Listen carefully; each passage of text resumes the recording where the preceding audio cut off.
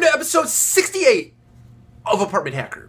This is Mike Brewer, and in Apartment Hacker, it is my mission to tease out the human potential in the multifamily space. And tonight I want to do that by talking about the downside of irrelevance and the fact that we all need to relentlessly pursue relevance in the multifamily space. If you're not pursuing relevance, you get irrelevance, and irrelevance leads to you don't have a job, right? I think you can really set this in the context of what Netflix did to Blockbuster. They made Blockbuster completely irrelevant when they put streaming video on the internet, where you could just download a movie anytime you want to, or not download it, just simply watch it. You didn't have to get in your car and go down and get a video and face the prospects of having to pay late fees and so on and so forth. Blockbuster became irrelevant. It can happen to you. It can happen to your company if you're not remaining relevant. So tonight, let's talk about that in the context of sales or leasing. This is for all you leasing professionals out there. I think it's incredibly important for you to be really relevant in three areas. One is your product. Be really relevant as it relates to your product. Be really relevant as it relates to your company.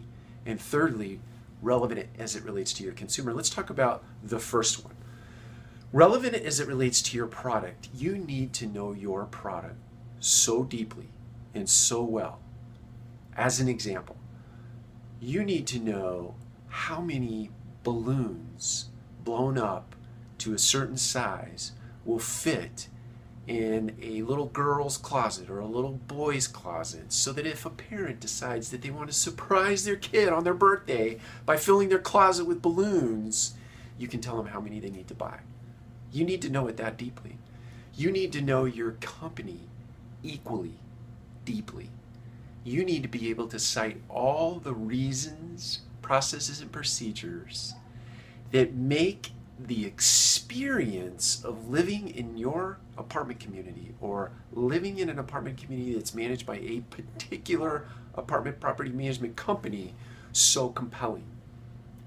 You need to know every single reason why their experience will be off the charts. And third, you need to know your customer incredibly deeply. Today, that is likely the easiest thing on the planet to do. And I would tell you, get stalking out of your mind, because I'm about to tell you that Facebook and Twitter and Snapchat will give you everything you need to know about your customer. Specifically, the person that's walking in the front door.